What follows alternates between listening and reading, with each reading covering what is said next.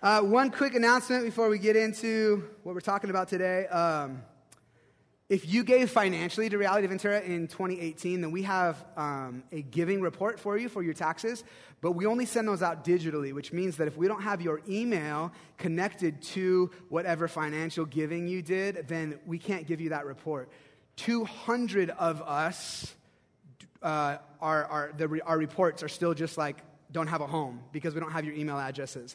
Our admin team specifically doesn't have your email addresses. So if you, and this is the only way that we would have gotten your email address. You're asking like, well, how will I know if you have it or not? The only way we would have gotten it, or the admin team would have gotten it, is if you gave through the Reality Ventura website, or if a year ago you went to the website and signed up on it when we were talking about this a year ago. Other than that, if you wrote a check to Reality Ventura, if you gave cash, even if you put it in an envelope with your name on it, if you initiated a payment through your bank, we do not have your email address connected to whatever you gave, which means that you need to go to realityventura.com and you need to fill out the form for it. If you go to realityventura.com, you can go .com/giving reports if you want, or it's right there on the slider on the homepage. Just click on it. It's just your name, your mailing address, and your email address so we can get those giving reports out to you.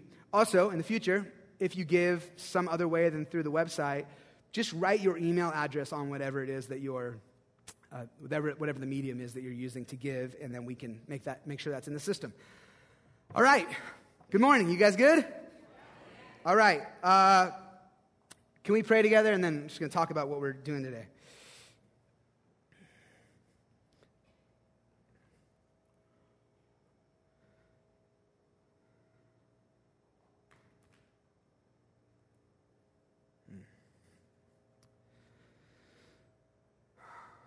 Thank you that you are all sufficient and all knowing.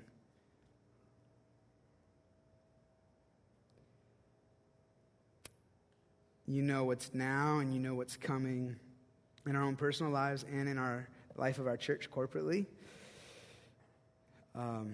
Today, Lord, I just believe there's words you want to speak to your people, and I frankly don't want to get in the way of that. And so we together just open our ears to hear what you would say. I submit my thoughts and my words and my intentions to you. I ask that you'd shut up anything from coming out of my mouth. It's not straight from your heart.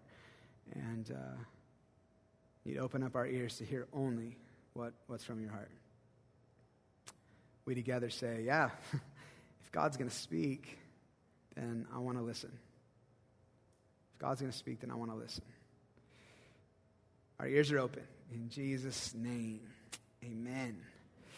So the plan was for us to be back in Ephesians today, picking up where we left off before the holidays. However, it became apparent this week that we were supposed to do something a little bit different, which happens from time to time. We call those days audibles. We call them like Audible Sunday, which is just a football term where, you know, a quarterback calls the play in the huddle, right? And then you walk up to the line of scrimmage and he sees how the defense is lined up and he calls an audible on the spot. And it's a very specific, strategic play designed to have maximum impact. And sometimes God leads us to do something a little bit different. And so we value preaching the Word of God. That's why we preach through Scripture, like through a book most of the time. But we also value being led by the Spirit and being attentive to what He's doing. And sometimes He leads us to do something that's outside of our little plan. So we try to stay submitted to that. I may preach a little bit long today, but stay with me. I believe it's a word from the Lord. So a couple of weeks ago, I was in Tahoe with my family. Got to take our kids up there. And I unexpectedly had several blocks of time where I just got to sit and be with the Lord. It's unexpected because we got 3 kids, right? And like somebody once told me, hey, when you have kids, you don't take vacations anymore. You take trips, right? But I had some incredible just time to wait and be with the Lord. And as I prayed and just sat with Him, I felt some pretty strong impressions about some stuff for Reality Ventura. And so I came back and I shared what I felt like was a word from the Lord with the staff. And then a couple days later, a couple of the staff members, one of whom was an elder, just came back and said, hey, Dom, I think that word's actually for the church right now. And so we operate in submission, mutual submission to one another. And so when two people come and say that to me, it's like, oh, okay, Lord, you're showing them something I didn't see. And I agree with them. I resonate with them with that. And so we're sharing what I believe is to be a word from the Lord. As you can see from the word behind me, the word is ready, spelled incorrectly. I believe, Reality Ventura, that God is wanting us to be ready for some things that are coming down the pike and some things that he's wanting to do, frankly. I am not positive, but I believe that toward the end of 2019 and then into 2020, that honestly, I think God is just wanting to save some people. I think he's wanting to pour out his Spirit in a very special way to bring people into his kingdom family. Now, God is a redeemer by nature, right? So that means he's always saving people. His Spirit is always drawing people and helping them recognize, see their need for a Savior. His word is always going out and accomplishing that for which it was set forth to do. But there are seasons in history, we've seen this, where God just pours out his Spirit in a special way, maybe on a specific a special region, or on even a specific group of people in a profound way, or even sometimes on a specific individual. And I think that in the latter part of 2019 that God was just saying, hey, I want to do some stuff. And going into 2020, it's kind of harvest time. And I don't know what harvest means. You know, we live in America, right? So bigger is always better. And more is always the best. But God's not an American, if you didn't know, right? And so he doesn't think like an American. So his ways are high above ours. And so I don't know what harvest means. That may be 50 very strategic people over the next couple of years. Or maybe 5,000 people over the next couple of years. I don't know, but I do believe that he's wanting to do some stuff right around the corner. I believe he's wanting to bring prodigal kids home who have been lost and just like digging in the pig slop for years. He wants to bring them home and wake them up to their senses. I believe he's wanting to break into stubborn, arrogant, self-reliant hearts that have been just cold to the good news of Jesus. I believe he's wanting to demonstrate his power in partnership with his truth in order to bring people into his kingdom family who would then become worshipers who worship in spirit and in truth. I think the person who's been bound up and addicted for a really long time, who just can't get free for years, that God's gonna have an anointing to break that yoke of bondage and deliver them and save them. And I think, church, that he's wanting to bring that anointing upon you. He's wanting you to be the conduit for this kind of healing and this kind of salvation and restoration. I think there's going to be an anointing on us as we pray simple, faith-filled prayers for people. And as we do, that God's going to show up in people's lives. And why wouldn't he? Why wouldn't he anoint us like that? This is the kind of things that Jesus said, hey, this kind of stuff would just happen. This is the stuff that should be happening. There's people who haven't wanted to hear about Jesus for years and who you've kind of stopped trying to have conversations about the good gospel of grace.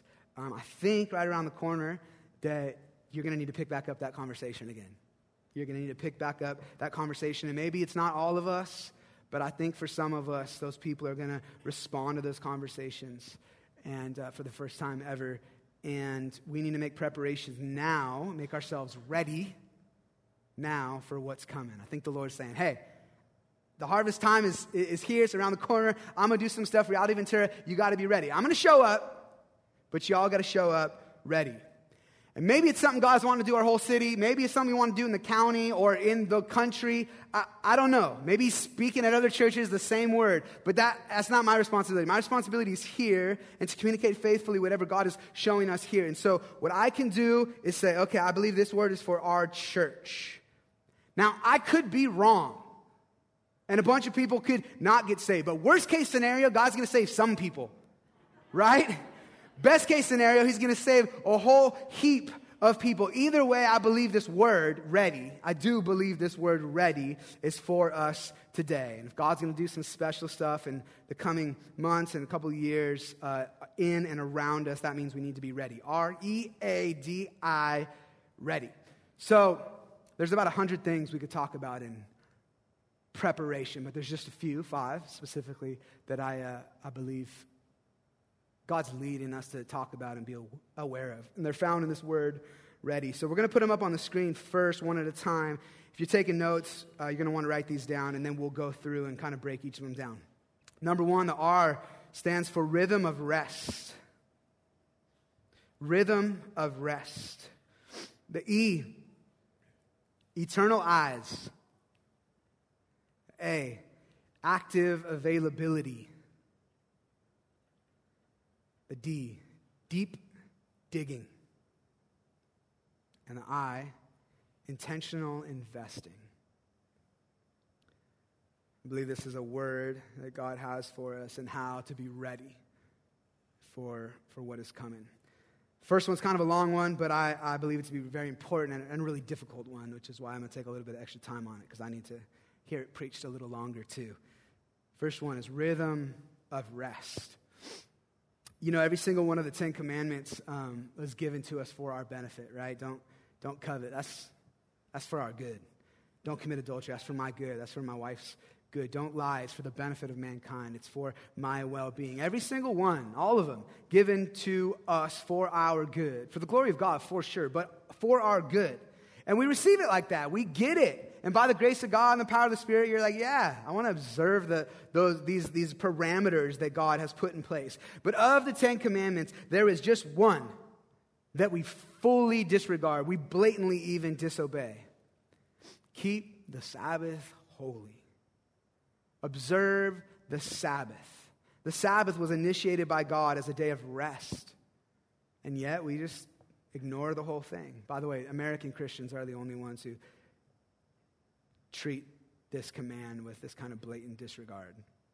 Now, first of all, I know that we're not under the old covenant of the law, and I'm not trying to put us back there, but the 10 Commandments are still designed for us to obey and designed for us to live a fruitful, happy, and productive and healthy life.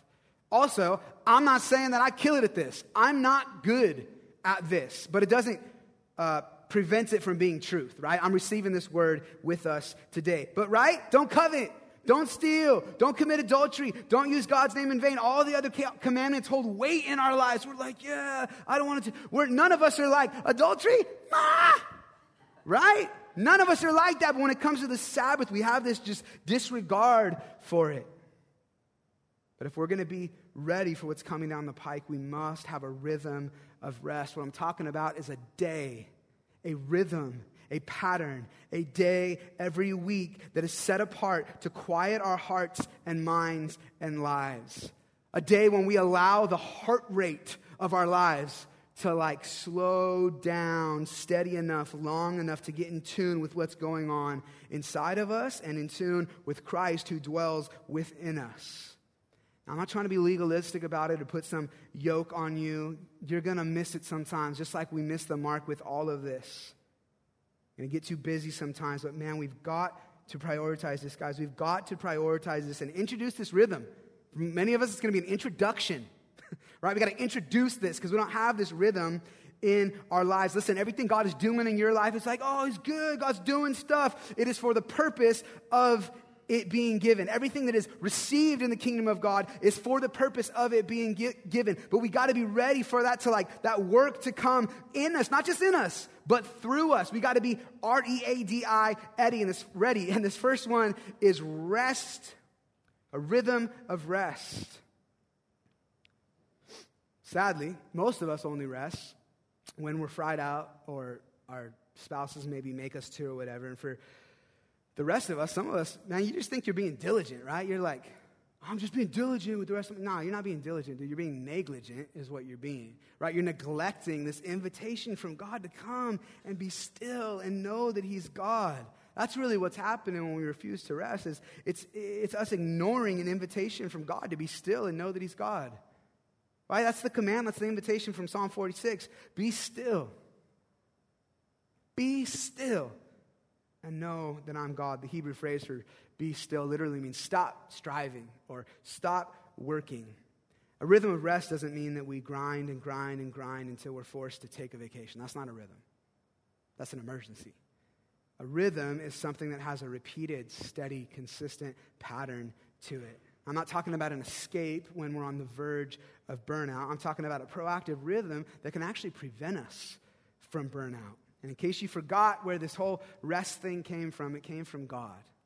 He was not only one who commanded it, but he was also the one who demonstrated it in the very beginning. After God created the heavens and the earth and everything that dwells in it, it says that on the seventh day, the day designed for rest, that God rested from all of his work. And when we choose to use one of the 7 days for rest like God intended, then we come in tune with who God is, even what he demonstrated, what he spoke, and even Jesus Christ himself, as it says in Hebrews 4, that he is our Sabbath. He is our rest, and we were created in God's image. And so if God is saying, I'm resting, I take a whole day of rest when I created, then we are coming into alignment with his character and his plan. That means then that Sabbath rest harmonizes us with God in this way. Most of us, though, we're going so hard and so fast that we would actually have no clue if God was moving in profound ways around us or not.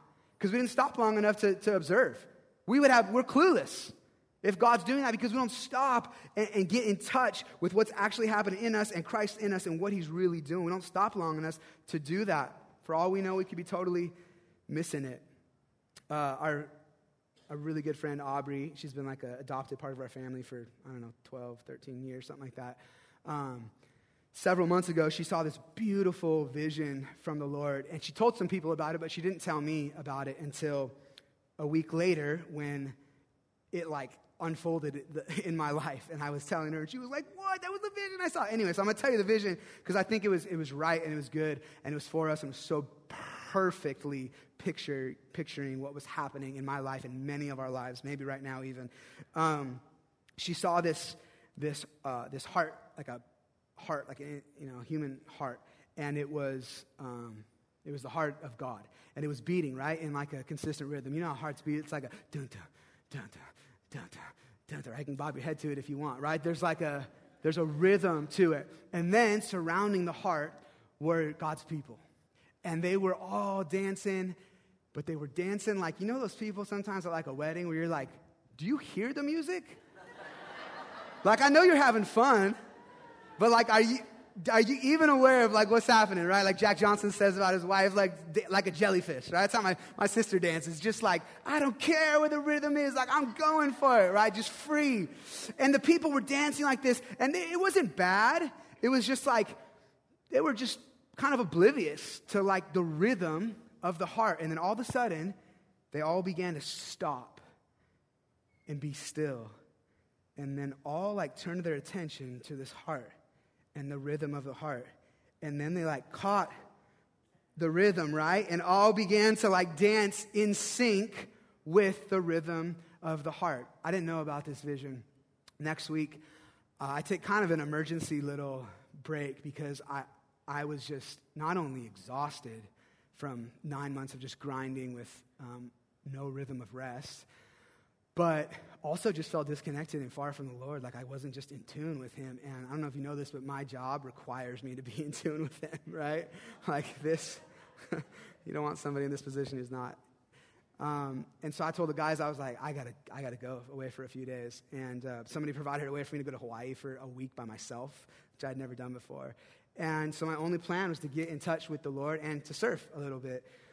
But I'll tell you what, man, show up, and I spent a whole day just sitting with the Lord. I'm not watching shows. I'm not vegging like that. I'm not reading, nonfiction or fiction books. Just like, I'm just sitting with the Lord. And for the life of me, I could not tune in to him. So I'm like, oh, maybe I'll go surfing. Maybe that'll be good. And I go out in this 20-foot waves. I don't really surf, right? It's Hawaii, like crazy sauce. And I'm on a board that's terrible for me, and I'm just getting plummeted. At this point, I'm like, I'm Jonah. I'm Jonah. The Lord is sending the ocean to destroy my life right now. I'm dead. I'm not going home. I'm dying out here. And finally get back in, and I was like, the Lord's against me surfing, And the Lord was like, hey, dude, what are you trying to do here? What? Remember why you're here? And I was like, I'm trying to find you and get in sync with you. I thought maybe the ocean, Lord. And he's like, no, it's not. No, you're going to die. So, second day goes by. I'm like, I got to connect with the Lord. I can't. Third day.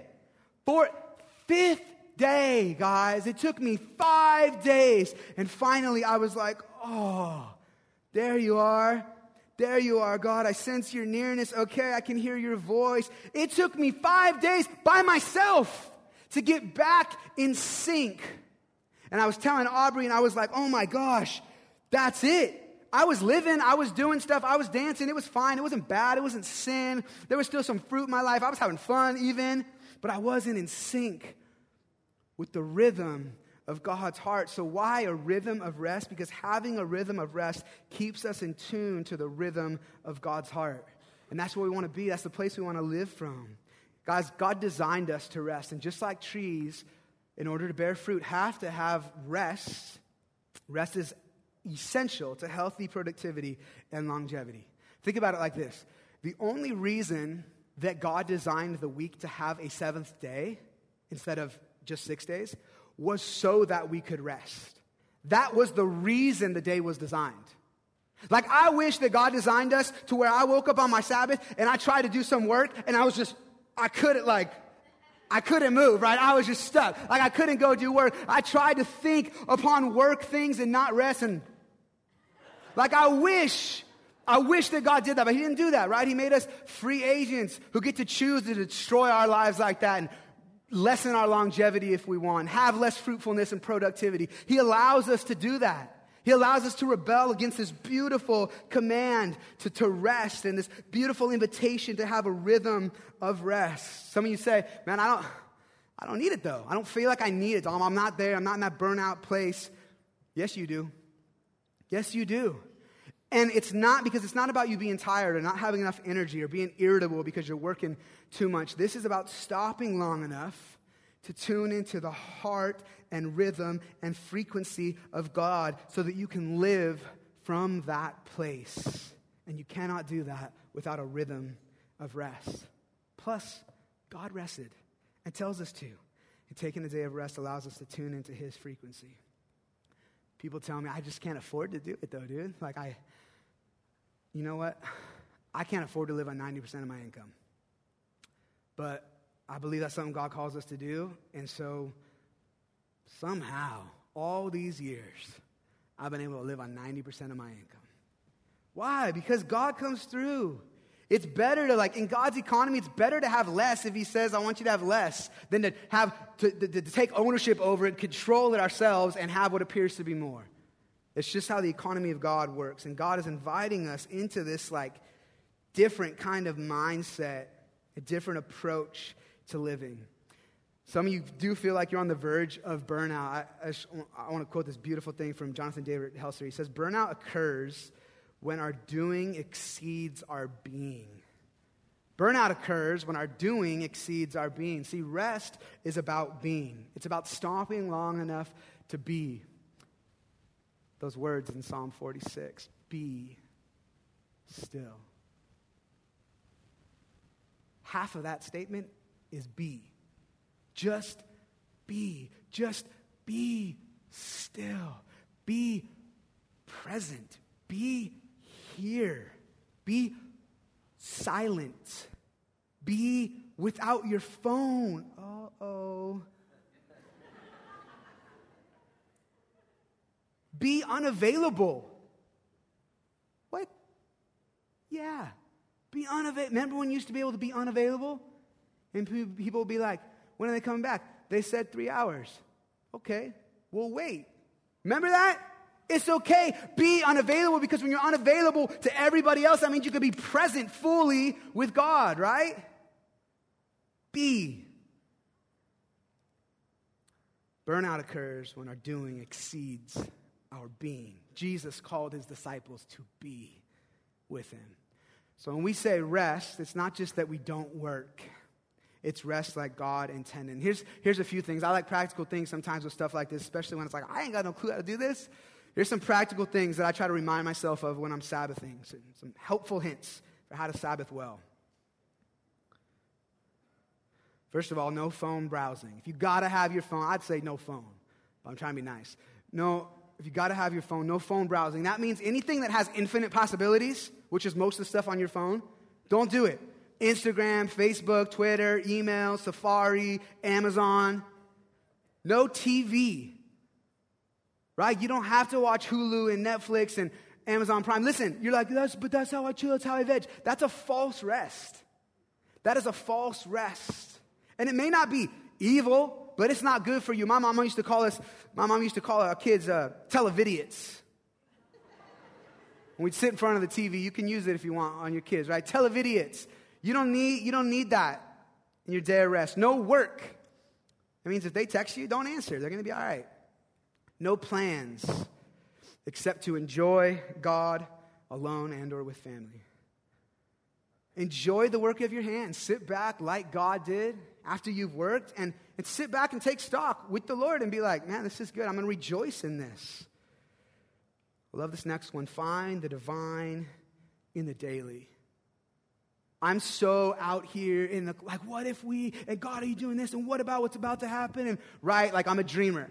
And so to be like present for long enough to just find not only like what's happening right now, but to find God in it right now in the little things is a discipline for me. But God is in the daily. The divine is in the daily. So find the divine in the daily in the small things, like a leaf blowing, like hearing a child laugh, or in the eyes of your spouse.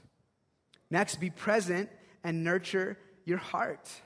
Take stock of how you're feeling and why. We'll talk about this later. This is not something that most of us practice. We have no clue how to do this. Some of us even feel like we're not allowed to, or like it's wrong. We'll talk more about that in a minute. Next, feed the spirit and starve the flesh. Again, there might be things in your life that it's like, that's not like killing the spirit, but it's not like doing anything to benefit my spiritual life. Right? Do things that feed your spirit and starve your flesh. Next, nurture the body and mind. The body is the temple of the spirit. And so do things that are going to like help that on your days of rest. Take a peaceful walk, or read an edifying book, or have a fruitful conversation. Lastly, tune into what God is already doing around you. And you know what? Some of us are going to have a hard time with this. Like, we don't have a rhythm of this. We've neglected it for far too long. It's going to be a brand new practice for some of us. And for me, when I have a hard time getting there, I first just start by putting on some worship music that's going to help me get from my head into my heart, because so often I can just like stay in my head. And then I just start by like doing some deep breathing exercises, just deep breaths in and out until I feel my heart rate slow down. The Bible says in Genesis 2 that it was God who breathed.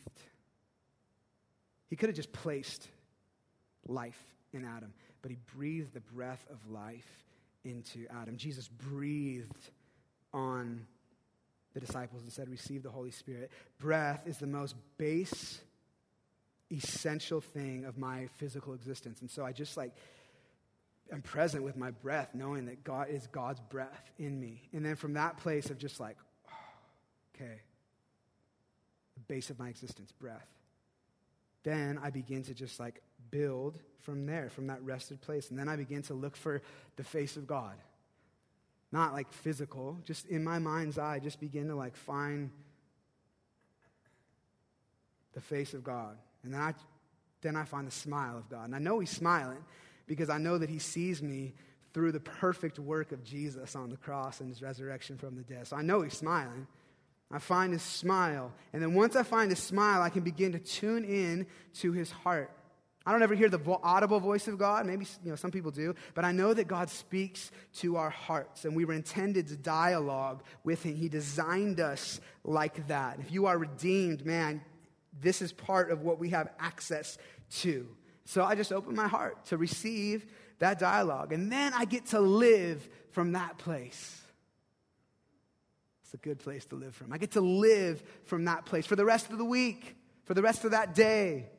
Even if I don't get to like have a big old block of time with them again, I get to live from this full place. A rhythm of rest is critical, guys, for holistic health.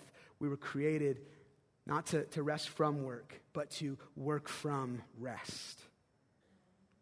I believe it's a key part of our preparation for what's coming around the corner. Plus, it's right and biblical. The next one, much shorter one, the E stands for eternal eyes. Eternal eyes. To have eternal eyes means to see things the way that God sees things, to have an eternal perspective. And when we start to see things like God sees things, then everything starts to come into right perspective. And when everything starts to come into right perspective, then it all starts to fall into its rightful place. And things that don't deserve supremacy in our lives all of a sudden start to get demoted to their rightful place. And God, who deserves to be supreme in our lives, starts to get exalted to his rightful place. And efforts and places where we are investing into things that have no eternal value begin to lose their grandeur. And then things that are eternally valuable begin to take precedent. Truth is, as much as I love food and I love creation, I love the ocean, I love good art and good architecture and all that stuff, God didn't save me and leave me here in order to just enjoy that stuff, although I should and I can, and it's right to do so. But 1 Peter chapter 2 says that I'm actually a sojourner. I'm a pilgrim. I'm just passing through on my way to a new home where Jesus is reigning supreme. But so many of us, man, how many of us are just far too comfortable here on this earth? And the more invested we become in temporal things, the harder for us it is to see the rich value in the eternal things.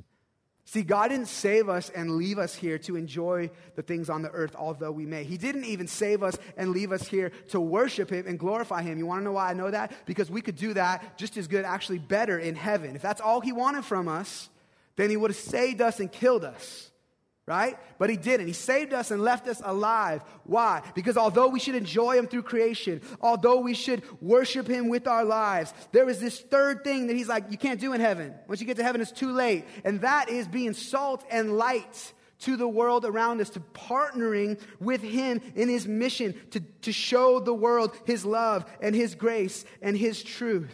The reason God saved us and left us here is to partner with him in that. To go out and find spiritual orphans and help them see that they have a Father who has made a place for them in his house, in his family, and in his eternal kingdom. See, God's moving, guys. Like more and more, God is just moving. He's stirring up stuff. He's pouring out his Spirit, and I just don't want us to be ill-prepared. Satan would love nothing more than for us to be distracted or sidetracked by the glimmering lights of temporal pleasures and to fully miss what God's doing right in front of us. And so it starts now. The preparation starts now. And how do we get an eternal perspective? Because again, I like the practical. Well, if you want to see things like somebody else sees them, what do? You just get where they are, right? You just get where they are. And so that means we just get where God is.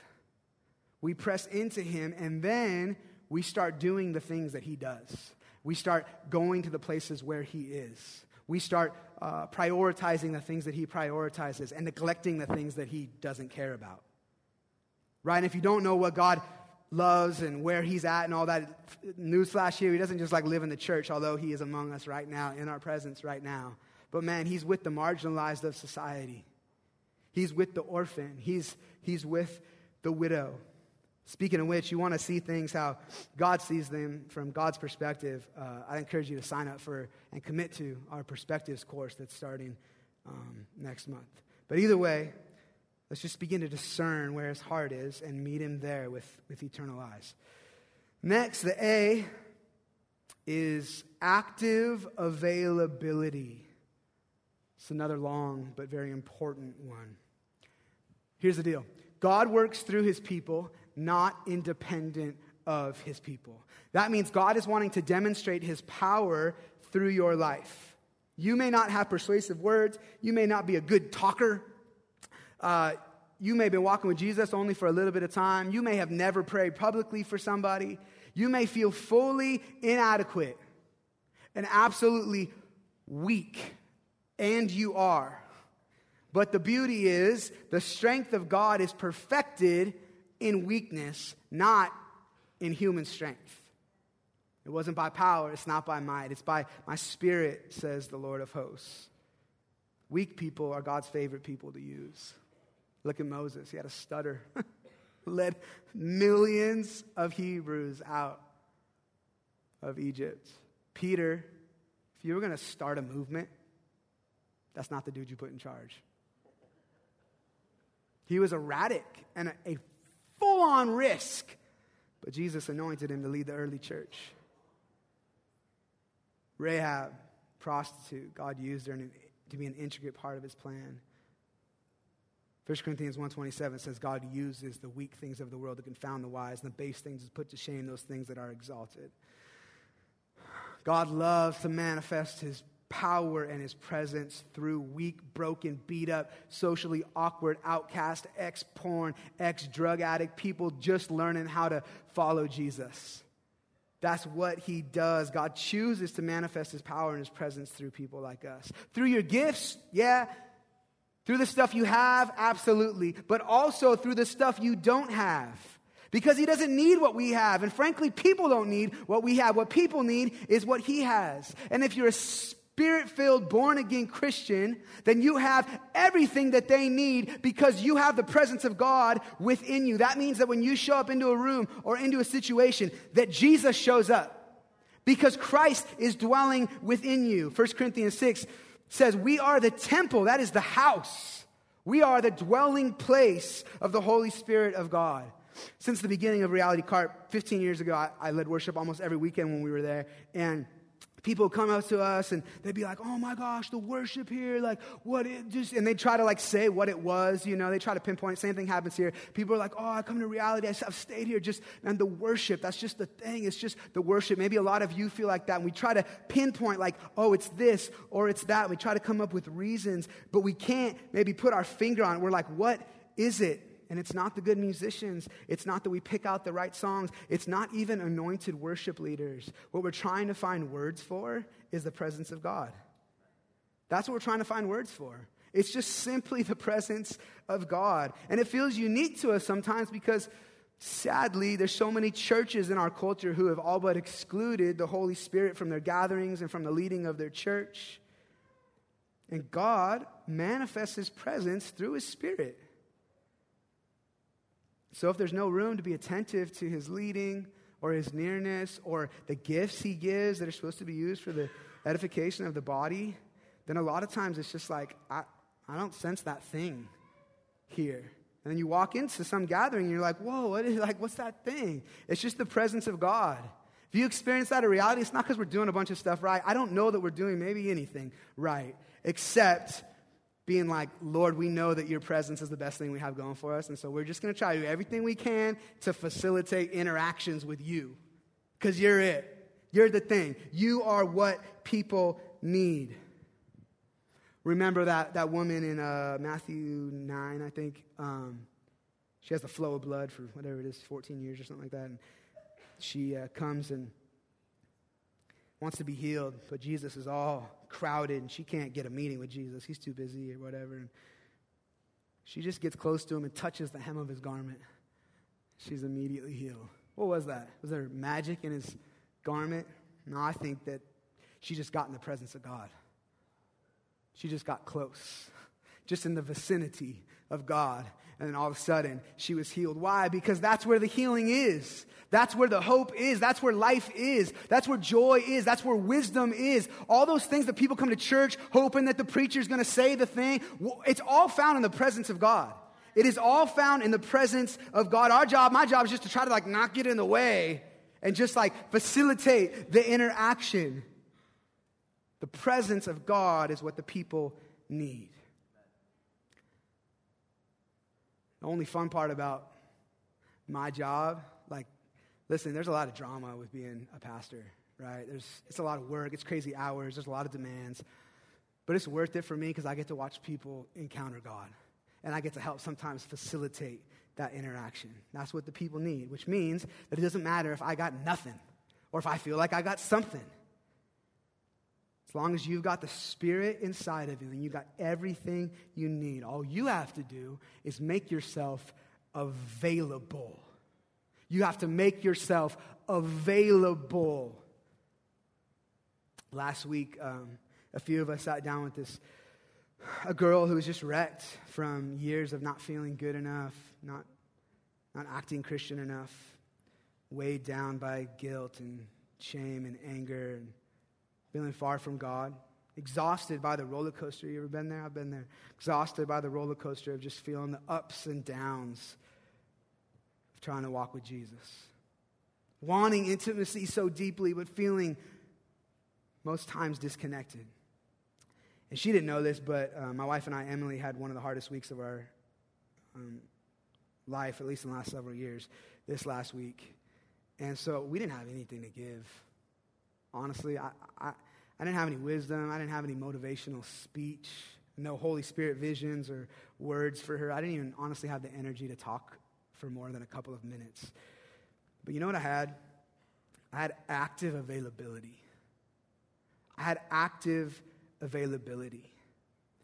I knew that what this girl needed was to encounter Jesus. And I knew that God likes to use weak people like me. And so I chose to make myself available. I was purposeful, I was active. That's the active part. I was active. I was intentional in making myself available. The truth is, this girl didn't need what I had, even on my best day. What she needed was Jesus. What she needed was to encounter Jesus, which meant that as long as she was willing and wanting to meet with him, all I needed to do was make myself available to make the introduction.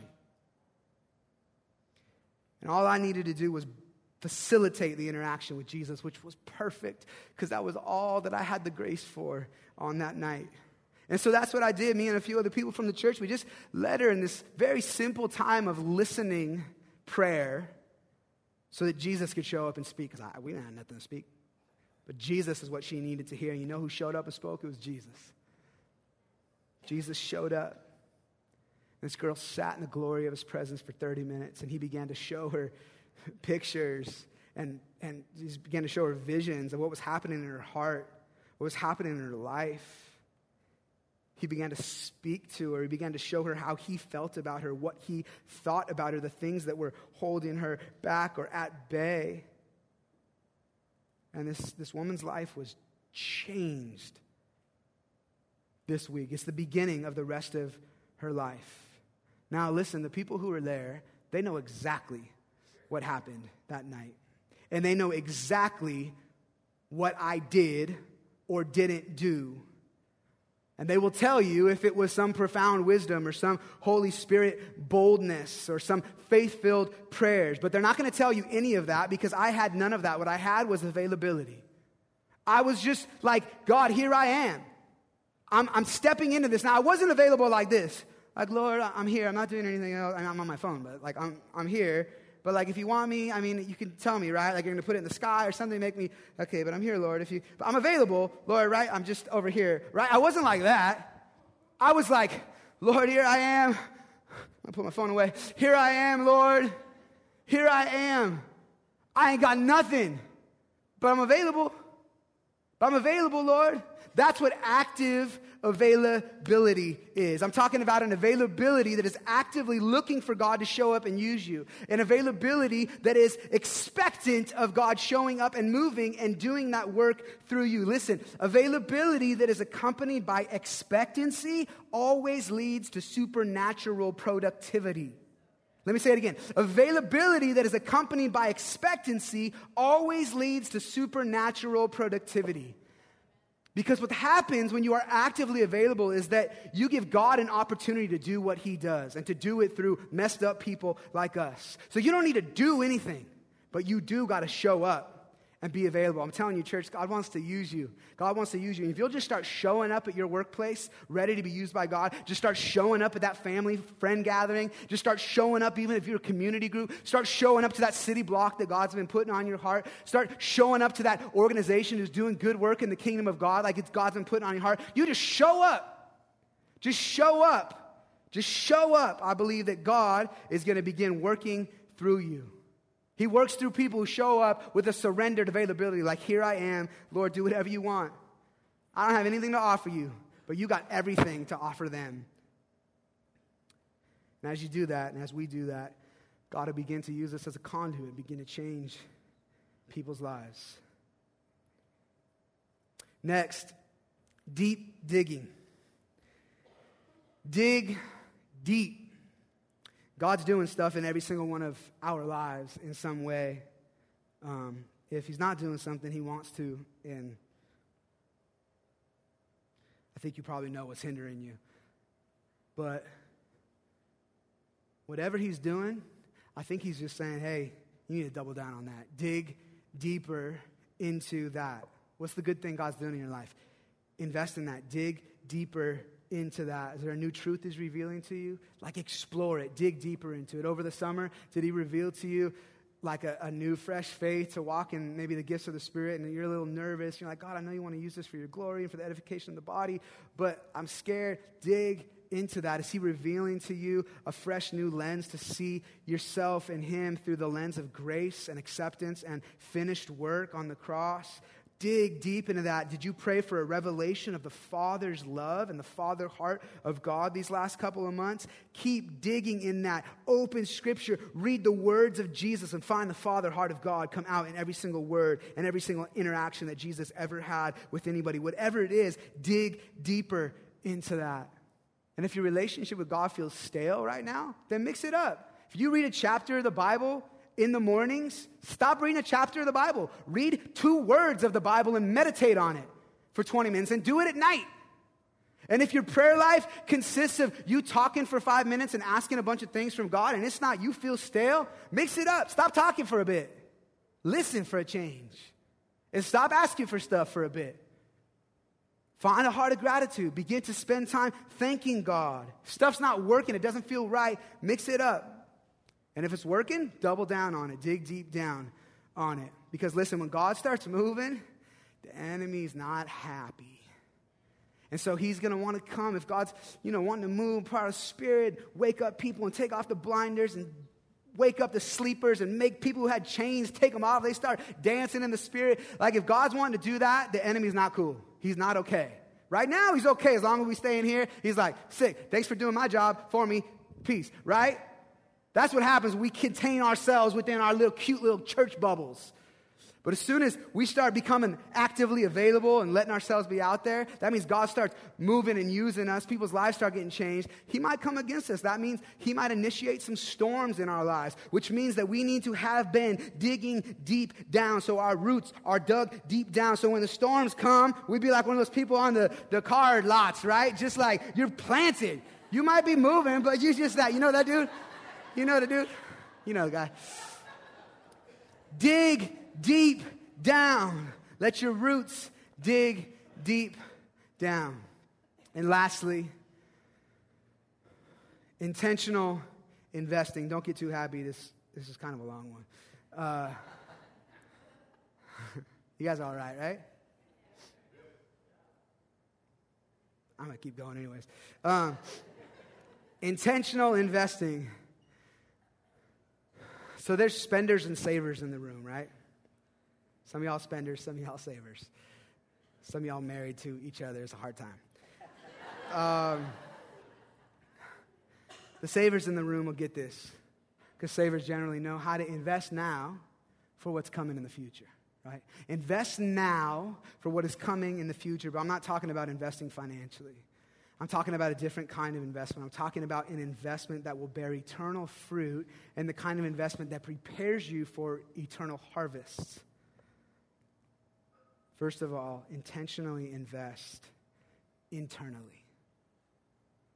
And briefly say something about it external in a second, but I want to spend some time here. I think this is really important. When I say internally, here's what I'm talking about. There's a lot of things we could talk about, but I'm going to talk about mainly, the one that none of us give much attention to. First and foremost, invest in your heart. That is your emotional well-being. Now, most of y'all will be all right if I'm like, invest in your physical well-being, invest in your spiritual well-being, invest in your mental well-being. As soon as I say invest in your emotional well-being, you're like, what's this dude about to do right now? I don't even understand what that is. As if our heart was some disconnected from the rest of our being thing, and that was from the devil or something. What is that? No, this is something God has given us stewardship over, just like he's given stewardship over our body and our mind.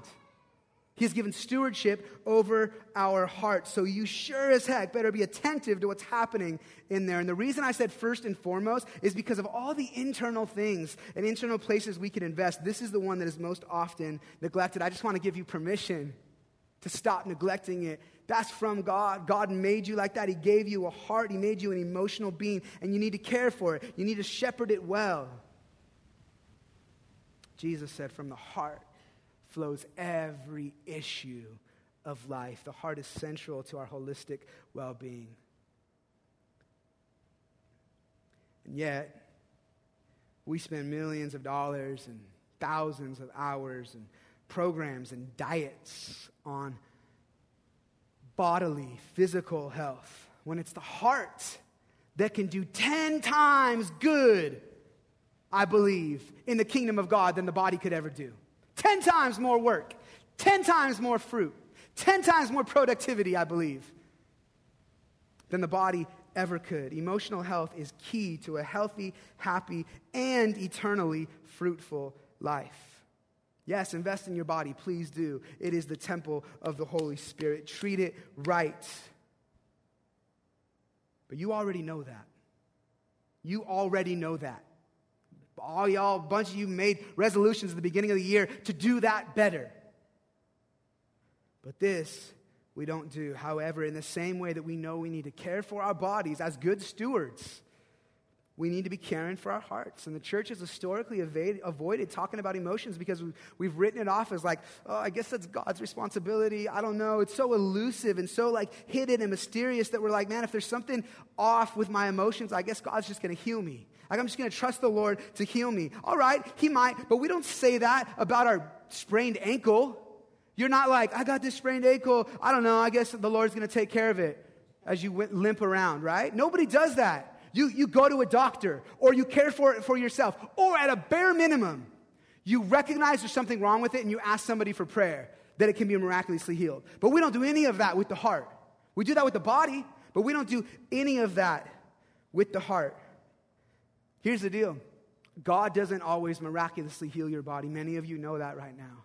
And when he doesn't miraculously heal your body, it is because the process he's taking you through right now is more important than your healing.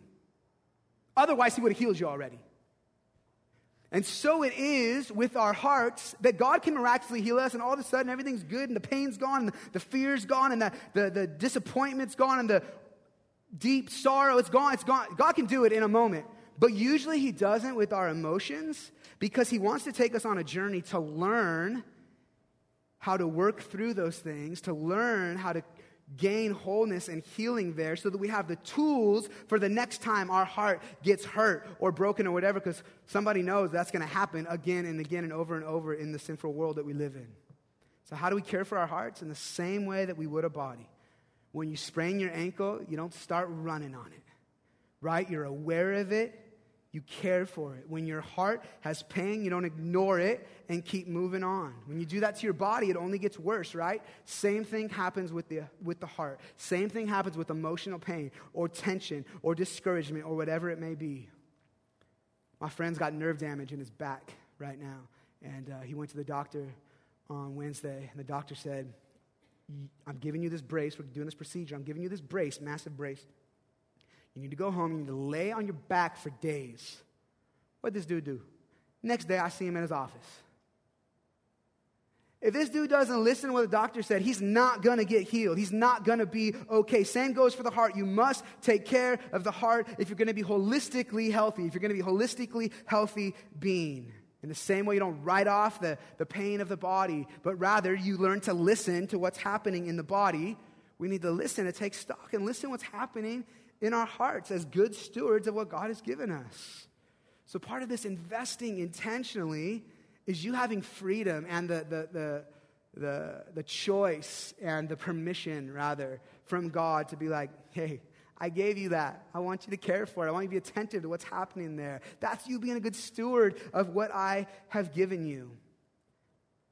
That means that if you have some emotional discomfort, that you be present with that. For me, that means just getting quiet again, taking deep breaths, and checking in, saying, what am I feeling right now? Maybe I have to put on some worship music to even get from my head to my heart. What am I feeling? Oh, dang, I'm like fearful of something. Or I feel angry. Or I'm sad. I feel like I'm on the verge of depression right now. And then I say, okay, why? What's the root of that? Where is that coming from? And then once I find the root, I'm able to begin to go from there. Try to listen to my heart just like I would for my body. And if you don't know how, listen, I get that. I didn't know how a few years ago, and then we were invaded with our baby dying and swimming in this pool of very unpleasant emotions. And so we needed help, We went to an incredible counselor, and we're so weird about that stuff. We go to specialists for our bodies, for our physical well-being, but we won't go to specialists for our heart, for our emotional well-being. It's like a strange, lie. I'm not going to say it's demonic, but it is a lie and a strange thing. And I believe your heart's powerful. I believe God wants to use your heart and the fullness of your heart to do something beautiful in the world around you. And this is a new way of living that is open to every single one of us. Is it going to take some time? Yeah. Might take some money, might take some investment, but you know what? Every single investment costs you something. But this, in my life, is an investment that has produced more return and more dividends than anything else in my life. Here's the deal. You can only give away that which you have received to the degree to which you have received it.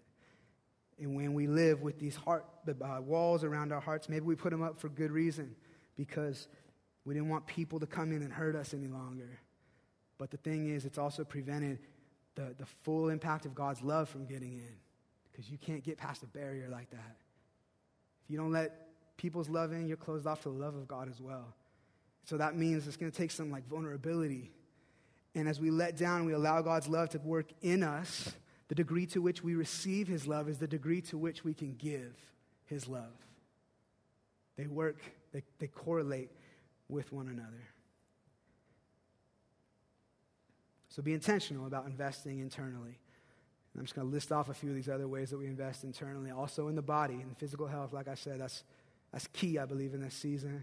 In the mind, not just mental illness, but filling the mind with good stuff, the right stuff. I call this next one life. We need to be investing in our life, specifically the parts of our life that have eternal value. That job you want to start, that career you're pursuing, that relationship over there, if those things aren't eternally valuable, maybe you need to reprioritize, at least in this season, and say, nah, I'm going to let those things rest, and I'm going to invest in the things that have eternal value. That relationship, oh, whoa, there's some eternal thing. God's doing something there. I'm going to invest over there. Hear the voice of your Father saying, guys, hey, we're about to go on a trip. This is going to be good, but we need to make some preparations. We're going to make some preparations for what's about to happen. And this last one is calling.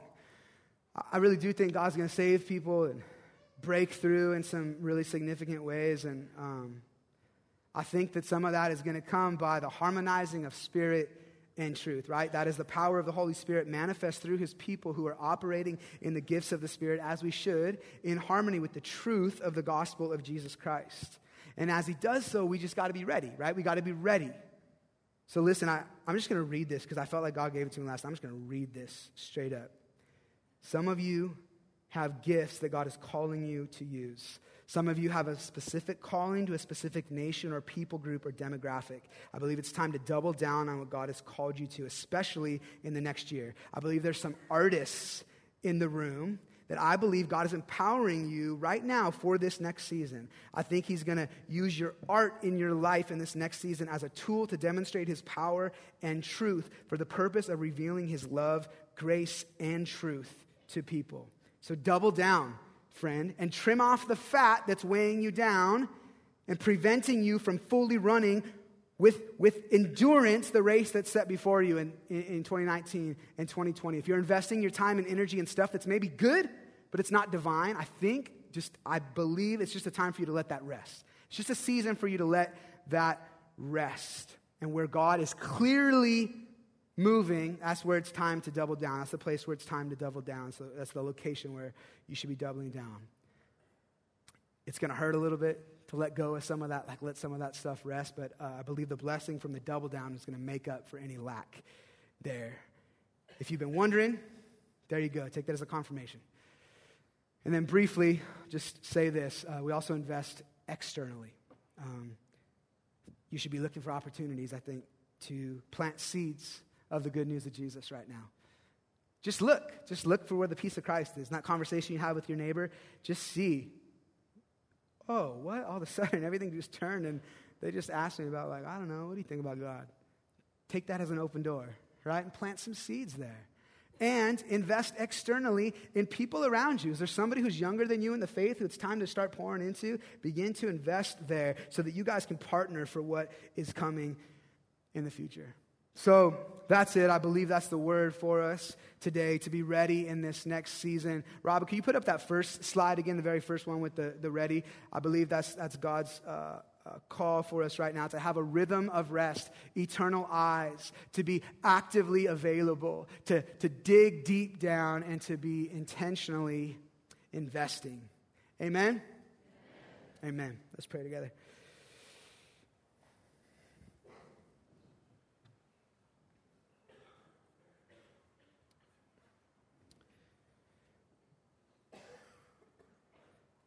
Thank you, Lord, that it's your delight to save men and women, children. Thank you for making a way for us to come into relationship with you.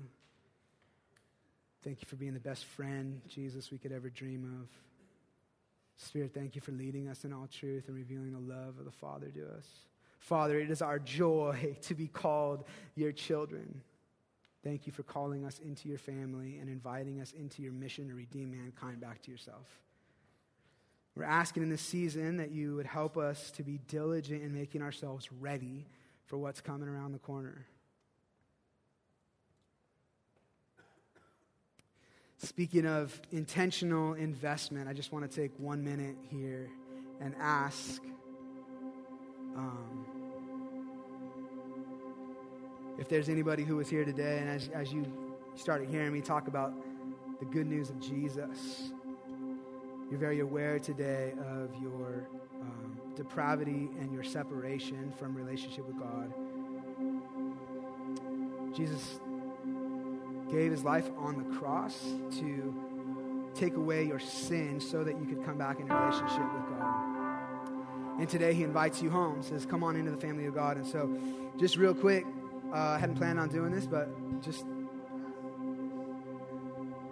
if there's anybody here today who's like, man, I need Jesus.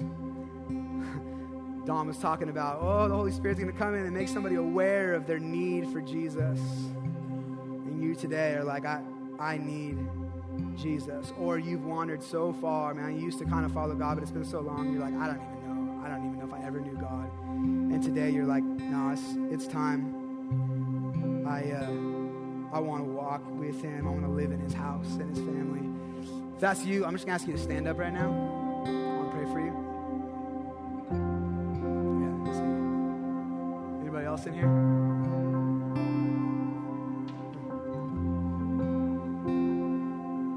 Yeah, anybody else?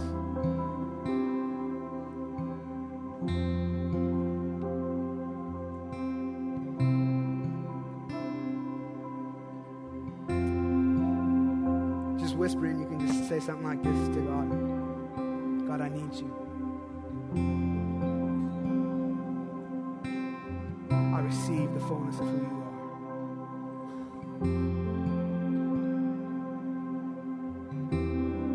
Make me your child. I want you to be my father.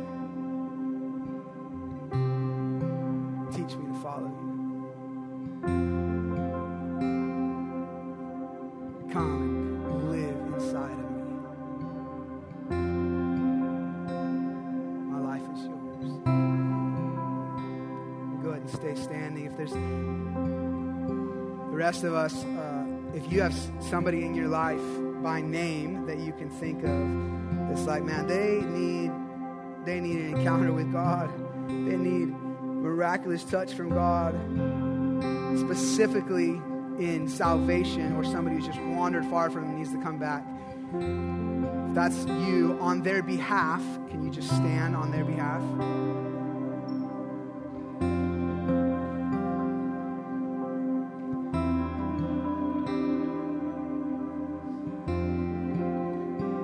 In just a second, I'm gonna take about 10 seconds where we just say those people's names. We just whisper them. We don't have to say them out loud. I don't want to embarrass anybody. But we're just gonna verbalize those things. We've been feeling like God wants us to just pray by name for people. So right now, let's just take about 10 seconds. Just begin to speak those names. Just whisper those names that you're standing for.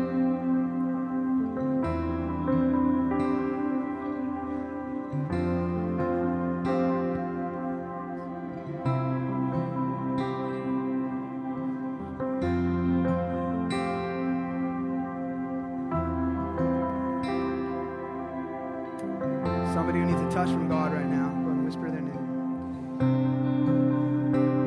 Their eyes need to be open to the grace and truth of God. Lord, you know these people by name and know the hair on their head. You know how and why they're lost, how they're bound up. You know exactly what needs to happen in their lives to intervene. And so we're asking together and in agreement that you would come in, you would invade their lives. Anytime you invade, Lord, an invasion of God is our good. It is for our good. And so we invite you to just invade, Lord, for their good and for your glory. Would you invade? And Lord, we're aware that you usually do that through your people, which is me, which is us. So I'm just making myself available, Lord, to be used as a conduit to facilitate the interaction. I'm weak. I don't have much. I don't know how to do this. But I do know how to show up and be available. Give us everything we need in this season. If you need to be healed in some way, touched by God in some way, the prayer team's going to be on the right and the left right now. Carpets are available for us to take a posture of humility and surrender and praise before God as we surrender our lives to Him. We're going a little late. It's all right. God's with us. Honestly, there's no place that's going to be better than being right here. If the kids are upstairs, they're fine. God's here with us. Let's practice being present and actively available.